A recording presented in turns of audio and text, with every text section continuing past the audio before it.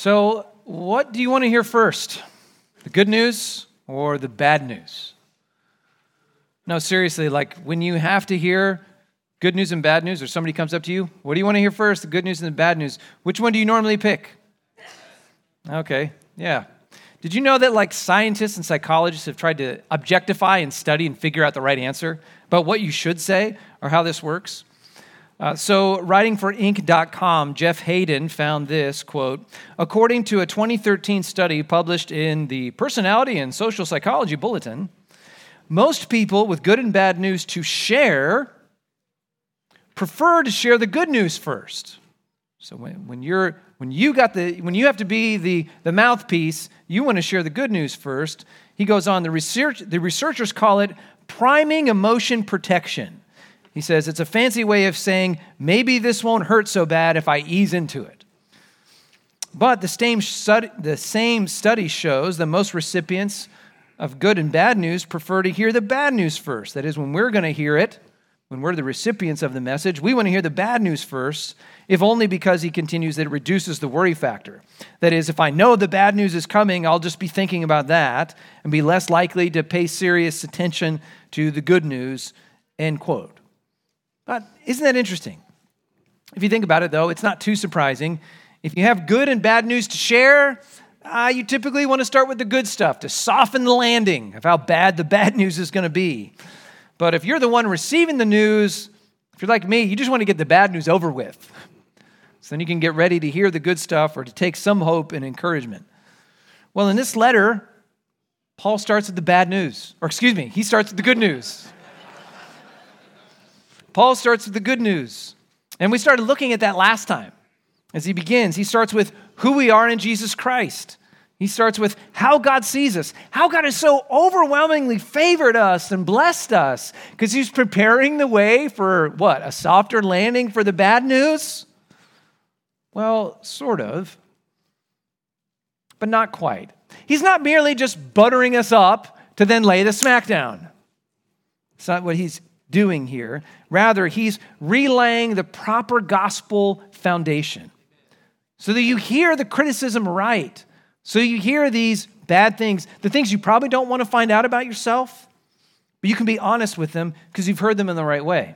Another way to say it, he's got to say this: I have some hard things to tell you in this letter, Corinthians. And maybe the Lord, now through his word, I've got some hard things to tell you as we study this book together. But know this first, I'm saying it out of love.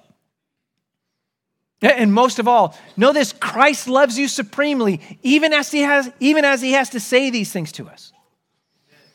And so these opening verses in 1 Corinthians, they lay the foundation, they strengthen our assurance, our confidence that we really stand right with God because of Christ. So then what can happen? We can actually face our sin. We don't have to hide it. It hasn't compromised where we are with Christ. When we see our sin, we don't have to, as Christians, feel rejected or hopeless. But what this book is saying, no, from our strong foundation, we can actually hear with open ears. We can hear with hearts that are ready to be warned, yes, challenged, but then changed. So we started this last week in this opening in 1 Corinthians, but it's this: take courage. Take courage in how Christ has favored you. He's so overwhelmingly just graciously blessed you if you're in Christ. And you need to take hold of that, and you need to remember that as we keep walking through this book so you can be ready, because you're going to be confronted in this book. You're going to be challenged in this book. We're going to find ways you're going to need to change to live more like Christ in this book. But we can't get the order mixed up. You got to start with the gospel good news. That's how we can face the bad news and be changed. So with that, the first thing, and this is what we looked at last week, about the church's favored calling, his many mercies to us. How do we strengthen ourselves? How do we take courage in that? You got to first embrace how Christ sees you. And that's what we looked at last week in those first 3 verses. And this is the astonishing thing. You need to, even as we hear all these rebukes, all of these criticisms to us, you need to just go back and remember, but how does Christ see me? Where do I stand with him? What's my identity? Because again, that's where he opens the letter. Look at verse 2. He says, to the church of God that is in Corinth, to those sanctified, we talked a lot about that, in Christ Jesus. And more than this, called to be saints. This is what he calls you. You are called holy. That's what a saint is. It's a holy one. He calls you that. He has sanctified you in Christ that way. He has holified you. And that can maybe be confusing to us because, in church history, as people walked after Jesus, some of them seem to have picked up this name saint along the way, right? Like Saint Peter and Saint Paul and Saint Augustine, even Saint Valentine, okay? And it makes it seem like that word saint is just tied to the bestest of Christians, the most holy of the holy. But that's not the presentation that the Bible gives us for this word, this title, saint. Everyone in Christ here is equally saintly if you're in Christ. Equally then loved, equally adopted, equally embraced, equally made his. You are his holy ones because of Christ for you. So that's true no matter how much you need to be confronted, no matter how much you need to be exposed, and your sin will be as we walk through this book. But if you are in Christ, your holy status, calling, never changes. And why not? Because it rests on Christ, not on you. And he hasn't changed. That gives us the spiritual assurance we need so we can be honest about where we fall short so we can start to change. So we got to start there. You need to embrace how Christ sees you. But second, you need to leverage how Christ gifts you. Verses 4-7. You need to know all the blessings he's given you, and you need to leverage those to strengthen your soul and be prepared to change. Because he has overwhelmingly, generously blessed us and gifted us in Christ. And when we're talking about gifts, we're not talking about nice little treasures, but we're talking about gifts that are tools. These are equipment and resources to help you on the walk after Jesus, on this sojourn to heaven. So as Paul opens now in verse 4, we tell this to our kids. When they give you some nice gift, what are you supposed to say afterward? Thank you. Well, that's where he begins. Verse 4. I give thanks to my God always for you. We're going to talk more about that, but just note it. Always. But who does he thank? He thanks God. Why? Because of the grace of God that's given you in Christ Jesus. This whole opening in verse 4, it's just filled with grace. What is grace? Undeserved riches given at Christ's expense to his people. These were not earned. These were not purchased by them. They were purchased for them. They were given. It comes in undeserved. And it's overwhelming in this passage. When he says give thanks, that's based on the word grace. And he's doing it always because of the grace of God. And then that was given to you, which is also related to being gifted something, of course. It's all about gift. It's all about God giving. The point is, it's not about them deserving any of it. Why have the Corinthians been so blessed, so favored? It's not because they prayed so hard to get the gifts. It's not because they had such great spiritual insight compared to other Christians, so God knew to bless them especially. Notice, Paul's not patting the Christians on the back. Oh, good job, you got all of these spiritual gifts. It wasn't because you had this great passion for God. You were so radical. So then he gave you all of these things. No, what's the whole point? It comes by grace. It's a gift.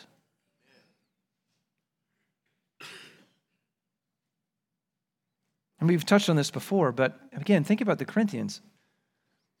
They've been so blessed, they've been so graced, but they still got all kinds of issues, don't they? If you're not sure, just read ahead this afternoon before the Super Bowl to watch my favorite team. Anyway, no comment there.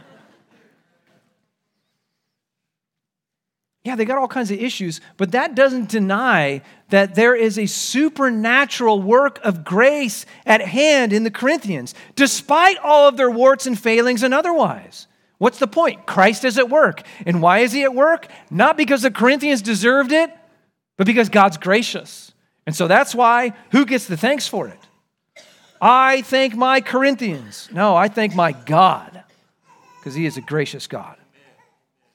And then as we continue, it might then surprise us with how charitable he is, how abundant he is in his generosity. Look at verse 5 now. That in every way you were enriched in him, in all speech and all knowledge, in every way. But notice that word enriched. They are, spiritually speaking, rolling in the dough of spiritual gifts. God has not been stingy with his mercy to these people. He has not been reluctant with his grace, holding back, seeing, well, I'll give you a little bit, and then we'll see how you do that, and maybe I'll give you a little more. No, he's just pouring out his blessings and gifts upon them. And again, do the Corinthians use these gifts all too well? No. Actually, the curious thing is they're even going to divide amongst themselves and have pride against one another because of these gifts. And yet, look at God, look at Paul. He's still thankful. He's not like, God, what were you thinking giving them these gifts? Because whether they use them rightly or not, this much is clear. Christ has given them these gifts. They are at work in the Corinthians' midst. For that, Paul's thankful to God. And at least the rich involvement of the Spirit gifting this congregation, this proves as a very sign and a confirmation that Jesus is there and they are the Lord's and he's at work. Look at verse 6. Even as the testimony about Christ was confirmed among you. And that's it. The testimony about Christ, that they belong to him, that they testify about Jesus, it's confirmed, it's made sure. Why? Because of those gifts. Their testimony, their reputation that they stand with Jesus, their proof to the world that they belong to Christ, it's confirmed by the Spirit's working right in their midst. Shown, namely, in these spiritual gifts, these special endowments of God's Spirit to each particular member of the body in Corinth.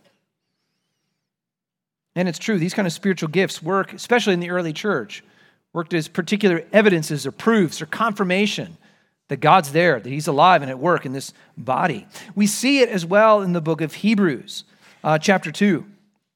For the author there makes the same connection that we're making between the Spirit's work and being a confirming evidence or testimony of the gospel. Here's what he says. This is Hebrews 2, 3, and 4. He says, this great salvation was declared at first by the Lord, that is the Lord Jesus, and it was attested to us by those who heard, like the apostles and stuff. But that word attested there in Hebrews, it's the same word in our text for confirmed in the Greek there. So the salvation word was attested or was it confirmed to us how, he goes on in Hebrews, God also bore witness by signs and wonders and various miracles and by gifts of the Holy Spirit distributed according to his will. How was the gospel witness confirmed among the early church, testified and proven? But by the works of the Spirit of God. And that's still true today, I submit to you, save the Spirit does it a bit differently. In the early church, we read about in the book of Acts, when the Spirit came, he came with these rather sensational gifts primarily. But our season in church history is different. We'll get into a lot of those details later, Lord willing, in the months to come when we get to chapters 12 through 14. But here's the point. Christ is still alive and well, and his Spirit's still at work. And what's the sign of Christ being alive and being in the midst of his people? But that they are indwelt and empowered by his Spirit. They are gifted by him. Now, in the early church, that might be more evident on its face. Again, with like miracles and healings. But what does it look like to have the Spirit who's still very alive and well at work in the church? What does it look like? What's the evidence that Christ is in your life? Change. That's what it is. The changed life is the outward proof that the Spirit resides within and is changing you. That's why we can say, Paul does in Romans 8:14, for all who are led by the Spirit of God, what can you say about them? These are sons of God. God's sons are born again and dwelt by the Spirit, and He changes them. When we talked about this in Exodus, when God comes to live inside of you, you can't be the same. You just can't. God's sons born again and dwelt by the Spirit. It's true. Be very clear. We are not perfect sons, but we are changed ones. So is that testimony true about you? Can people see the change? Now back to Corinthians. The richness of Christ's favor upon them just sounds undeniable given what Paul says next. I mean, how much have this church, Corinthians, been blessed in the spiritual graces department? Verse 7. So much so that you are not lacking in any gift as you wait for the revealing of our Lord Jesus Christ. So he's getting at, what are we getting to in the Christian life? We're looking for Jesus' return. We're looking for that revealing. And how is he going to get us there? Well, for the Corinthians, they weren't lacking in any spiritual gifts, special equipment from the Spirit to get them there. But just highlighting, how gifted were they? They didn't lack anything. And to be clear, Paul's not talking about here, like he does say to the Ephesians when he says, you have received every spiritual blessing in the heavenly places. He's not talking about just future reward. He's not talking about the future blessings from Christ. He's talking about here to the Corinthians, gifts they're enjoying right now, evidenced by the Spirit's empowerment among them. And it's so generous, they seemingly have all the gifts. Later on in 1 Corinthians chapter 12, Paul, he lists the kind of gifts a few times, actually, but I'll just highlight this one. This is in chapter 12, verse 7 through 11. It says this, to each, speaking about each member, to each is given the manifestation of the Spirit for the common good. 12:8, for to one is given through the Spirit, here's a gift, the utterance of wisdom, and to another the utterance of knowledge, according to the same Spirit, and to another faith, that's another gift by the same Spirit, and to another gifts of healing by the Spirit, and to another working of miracles, to another prophecy, to another the ability to distinguish between spirits, to another various kinds of tongues, to another the interpretation of tongues. These are all different gifts that he gives to his churches. And he notes all these are empowered by one and the same Spirit, who apportions to each one individually as he wills. And it seems like, as he's listing these things, and he gives another list at the end of chapter 12, and that's not even comprehensive, we get the idea that this is just what some of the gifts are. But whatever the gifts are, as he's talking about the Corinthians, that assembly seems to have all of them. You are not lacking in any gift. And to be clear, I don't think that was true about every local church in the first century. The Corinthians were especially favored by God in this way. Why? Because they deserved it? No, we know that. Why? Because, they're going to be such good stewards of those gifts and use them so well. Nope, evidently not. Why? Why did God do that? Because he's a gracious God, that's why. I mean, if it was me, you might say like, those noble Bereans, right? They were students of the word. And if they would get all those gifts, imagine what would happen, right? They would not be led astray, be fighting among themselves. Or what about those Thessalonians? They are so strong in their faith. They're persevering under persecution. Give them those kind of gifts, God. Imagine what good your kingdom could be done. Paul doesn't say any of that. He trusts in the Lord, and he sees it's all about grace.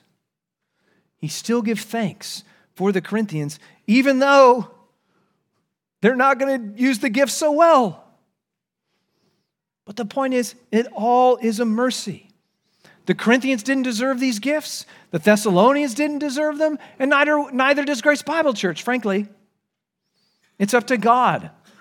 He overflows in grace, and that's just something to behold. When he does it, what do? We shouldn't be jealous. We shouldn't be bitter. We should just look and praise you, oh God, that you are merciful to sinners like us. And so does that kind of thankfulness define you? Especially when you think about the local church, whatever local church it is, whether it's this one because it's yours, or maybe you're coming from another one. Are you thankful? Or like so many of us, when we think of the local church, what comes first to your mind maybe not is gratitude, but complaint, right? Criticism. I point you back to verse 4. What did we read about Paul? I give thanks to my God always for you. And to be really clear, that wasn't because the Corinthians were always so pleasing to shepherd. It wasn't because the Corinthians loved him so well back that he thanked God for them. It wasn't because the Corinthians made his life more comfortable and easier. That's not why he thanked God for them. He thanked God for them because God was at work, and it was evident in those gifts. So to be thankful like Paul, quite evidently, that means when you think about the church, you got to pull out and take in the full picture, don't you? Got to take in the wide perspective about what Christ is doing. And admittedly, sometimes it's really hard. That's especially hardest when you've been hurt or burned by the local church. We've maybe struggled with that here, let alone if you're coming from another place, especially if it was in town, you're usually coming here because you didn't like what happened there. And it's so easy to be myopic and preoccupied with whatever real failing it might have been. Okay, we're not looking beyond that, but the point is we're not looking only at that.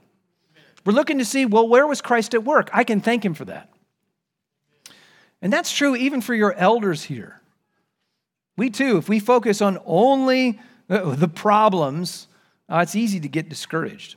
And that's so evident in our lives as elders as we made a very intentional, distinct shift in our focus in our elders meetings, now coming up over 10 years ago. What we discovered was we meet every week on Tuesdays, and we found that often our weekly meetings, without the proper structure, were being dominated by the problems. You know, the crisis counseling situations, the disgruntled members. And the point is, when you focus on those things, it's easy to get discouraged. And so here's what we figured out. You know what you do? You should always ignore those things altogether. Sorry, that's supposed to be funny. No, you can't do that. Okay? Because sometimes we're in that camp. We're the crisis counseling situation, right? That's part of what the church, like we're all sinners and messed up. That's part of what we do. Like we come and care for one another. But it has to be balanced with all that else Christ is doing in the church. And so what did we do? We shifted in our elders meetings. We still pray for those needs. We still take collective counsel about those needs. But we set aside time to pray for our whole congregation. And so what does that look like? We used to have the paper directory. Now we pull up the app. And you click the letter for the member in the directory, but we pray right through the directory. So however many of us are there at a meeting, so there's 10 of us, we take 10 different families, and just each man prays for that family in our meeting. We try and do that every single time we get together on Tuesdays. We pray for your spiritual growth. We pray for the salvation of your children. We pray that you would have the wisdom to know how to serve God, that you would have boldness to speak for his name, whether it's at your job or in your family. So we know we need the Spirit's help. And so what happens when we do this? As we've made this shift, 3 things. And they apply as we just think more broadly together about the church. 1, you get a more accurate picture of Christ's church, don't you? When you're just focused on all the problems, yeah, it looks like a big problem. But don't miss all the good Christ is doing. And we say that almost every week as we pray together. Yeah, boy, they're struggling. That's hard. Maybe we can help them. But we know, wow, look how God's growing this brother and sister and so forth. God's at work. Number 2, we just become so quickly thankful for Christ's work among us because we've looked beyond our own problems. And number 3, we see that this is Christ's work, the whole thing. It doesn't rest on your elders bearing the weight only in particular. And we've seen how Christ is growing you to help brothers and sisters in this church. We can't do it, but Christ is going to do it through you. And that comes if we take in the whole picture and see the grace of God at work. Okay, changing gears a little bit, but thinking about how we're thankful and what that's for. Then we ask, well, how has Grace Bible Church been gifted? Has Grace Bible Church, as he says here, are we not lacking in any spiritual gift? And I would say if in the Corinthian way, that That's not the case. That is, we don't have all the gifts the Corinthians had. Okay, we don't have the gifts of prophecy or healing and so forth, because God has a different plan for his church in this age. But again, in the first century, I don't think every church did have that. Not every church had the gift of apostleship in the first century, outside of the apostles that were overseeing them maybe from out of town.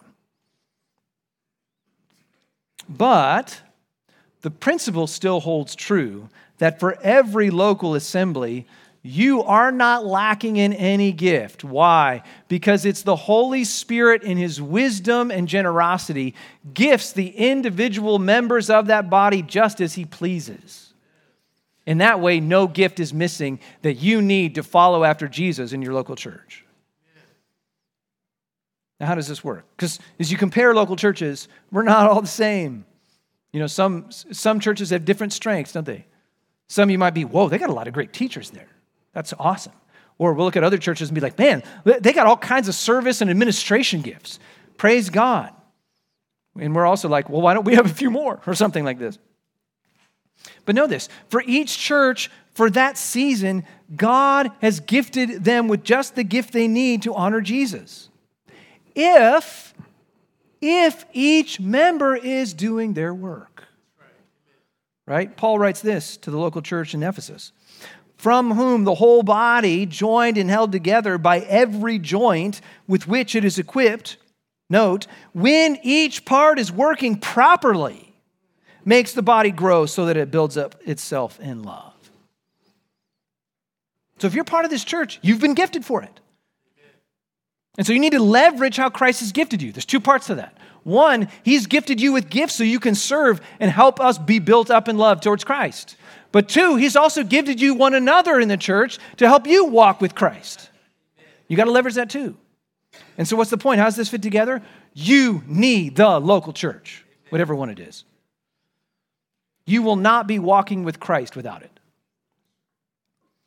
I mean, imagine the inner workings of a finely made clock or like one of those antique watches, and you can open it up and see all the gears fit together. You see all the tiny cogs on each wheel. I mean, you could take out one gear. You might be the finest looking gear. You're not making anyone else keep time walking after Jesus. Leverage your gifts, get into the clock, serve the body. Third, know how Christ keeps you. We take courage because we embraced how he now sees us. We take courage because we're taking up the gifts he's given us. And we take courage because we know how he's going to keep us. Verses 8 and 9. Let's look first at verse 8. It begins 1 Corinthians 1:8. Who, and so that's referencing back, referring to Jesus Christ, Jesus will sustain you to the end, guiltless in the day of our Lord Jesus Christ. This is incredible. He will do it. He will sustain you. The idea behind this verb is he's going to make you firm. He's going to make you solid, unshakable, unmovable. He's going to keep you firm all the way to the end because he's going to keep your faith all the way to the end until that day of Jesus Christ. That's Jesus' job for us, guaranteed. Repeatedly, our Lord has made promises just like this, right? John chapter 6, verses 37 and 39. Our Lord said, all that the Father gives me will come to me, and whoever comes to me, I will never cast out.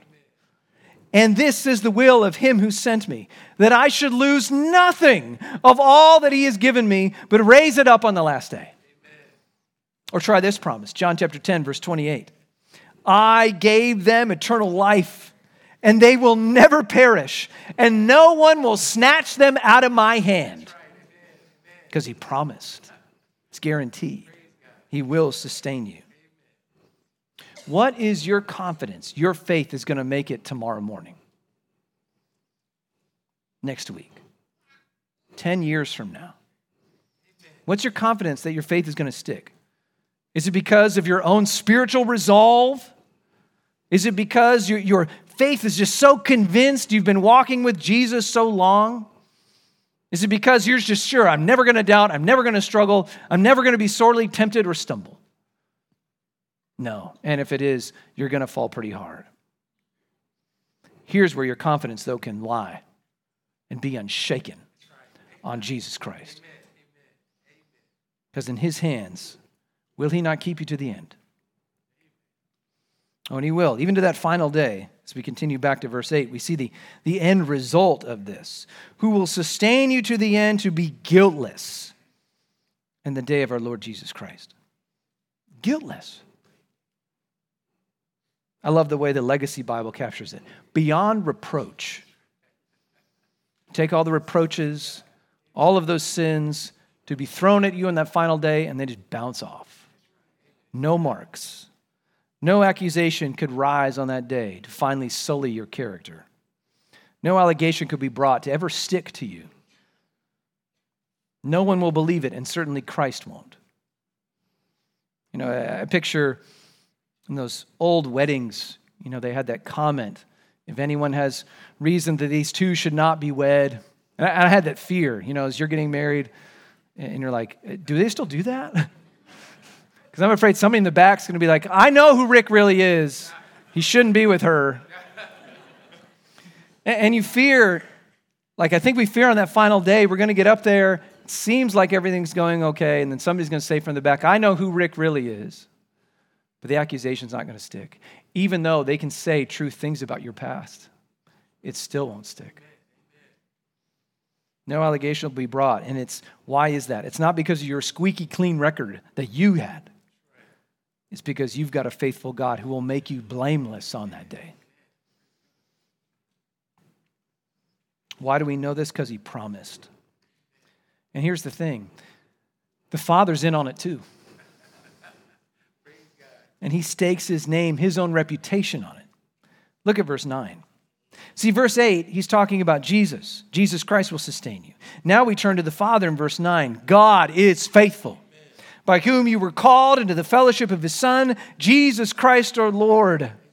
He is faithful, and that means his faithfulness never falls. Now understand, this does not mean that we can be ourselves faithless, unbelieving, unmoved spiritually, unrepenting, and think, oh yeah, of course I'm still going to heaven. You know, I believed once. We say, once saved, always saved, right? I got baptized. God's letting me into heaven, whether I keep believing in him or not. God's faithfulness is way better than that. He's faithful to keep you to the end because you know how? He's going to keep you believing. He's going to keep you turning from sin. You might try and harden your heart, and you might for a while, but he won't give up. And he's faithful, and he always breaks in. And we see this in part because of what is noted here. He is faithful by whom you were called into fellowship with his Son. And to be clear, calling here is not a mere invitation.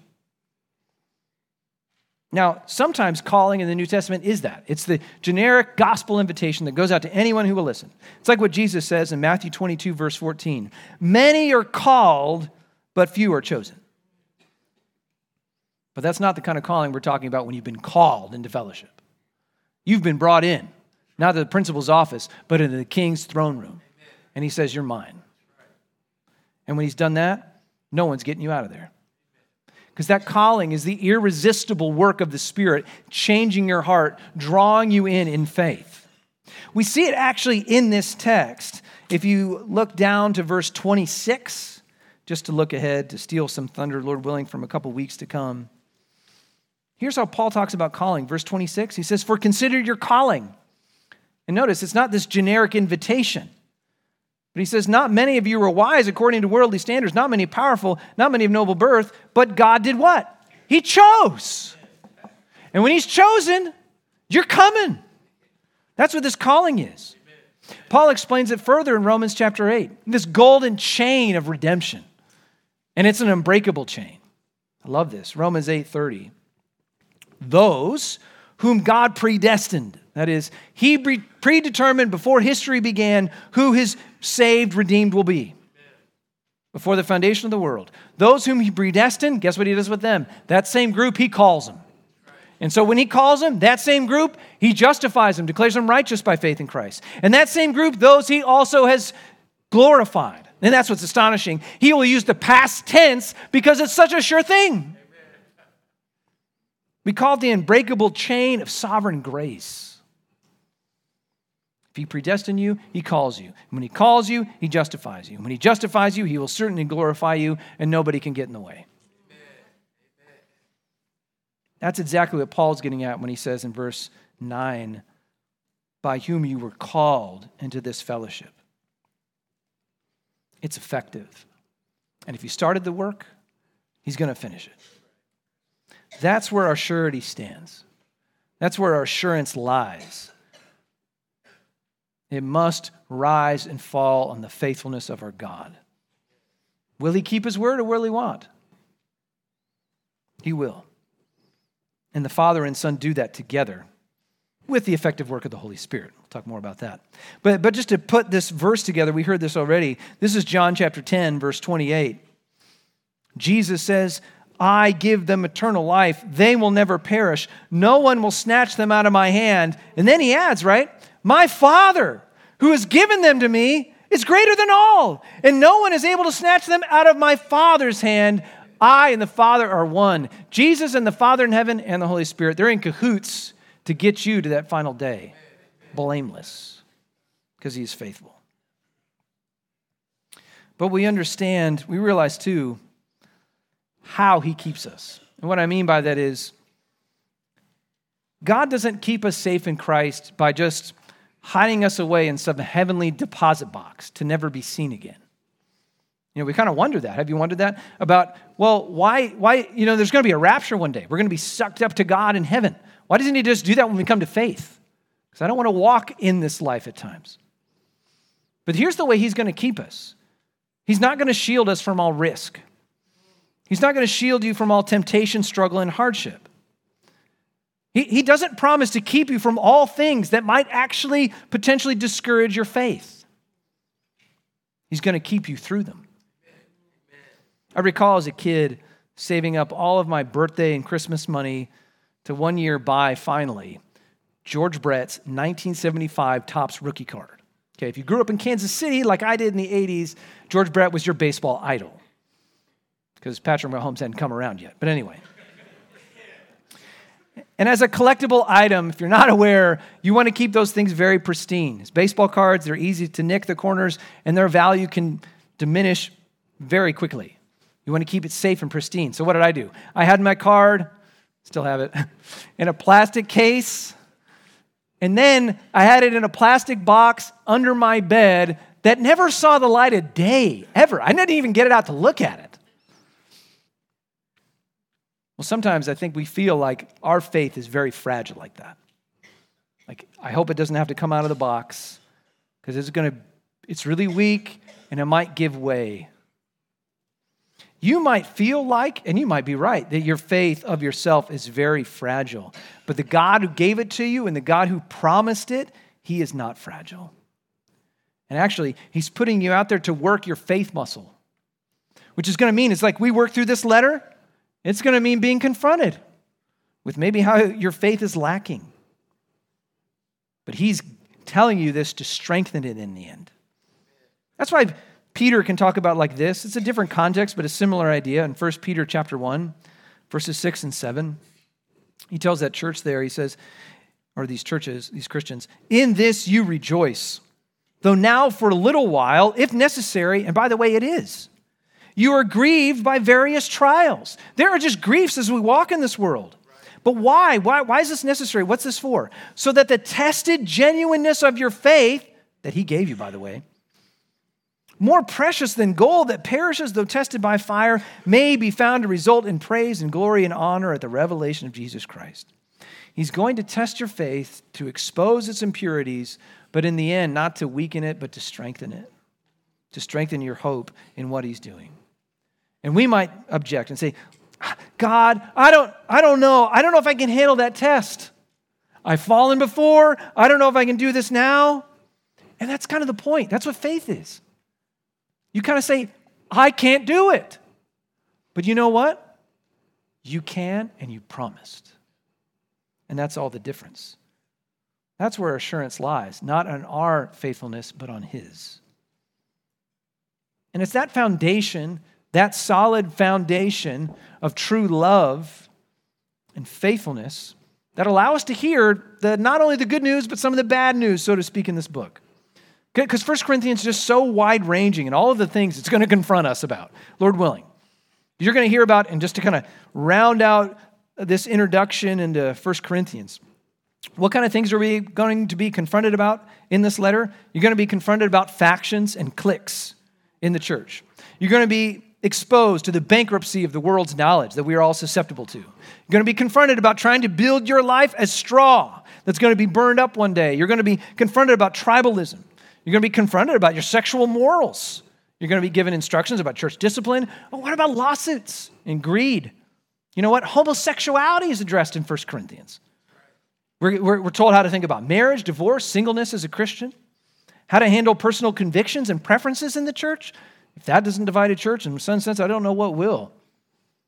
What does it mean to be a stumbling block? What are men's and women's roles? Does that apply today or what? How should we think about worship? What about the Lord's table? What about spiritual gifts and their abuse? What about the gospel? Does it really matter if Jesus historically rose from the dead or not? Oh, you bet it does. And he'll teach us about that.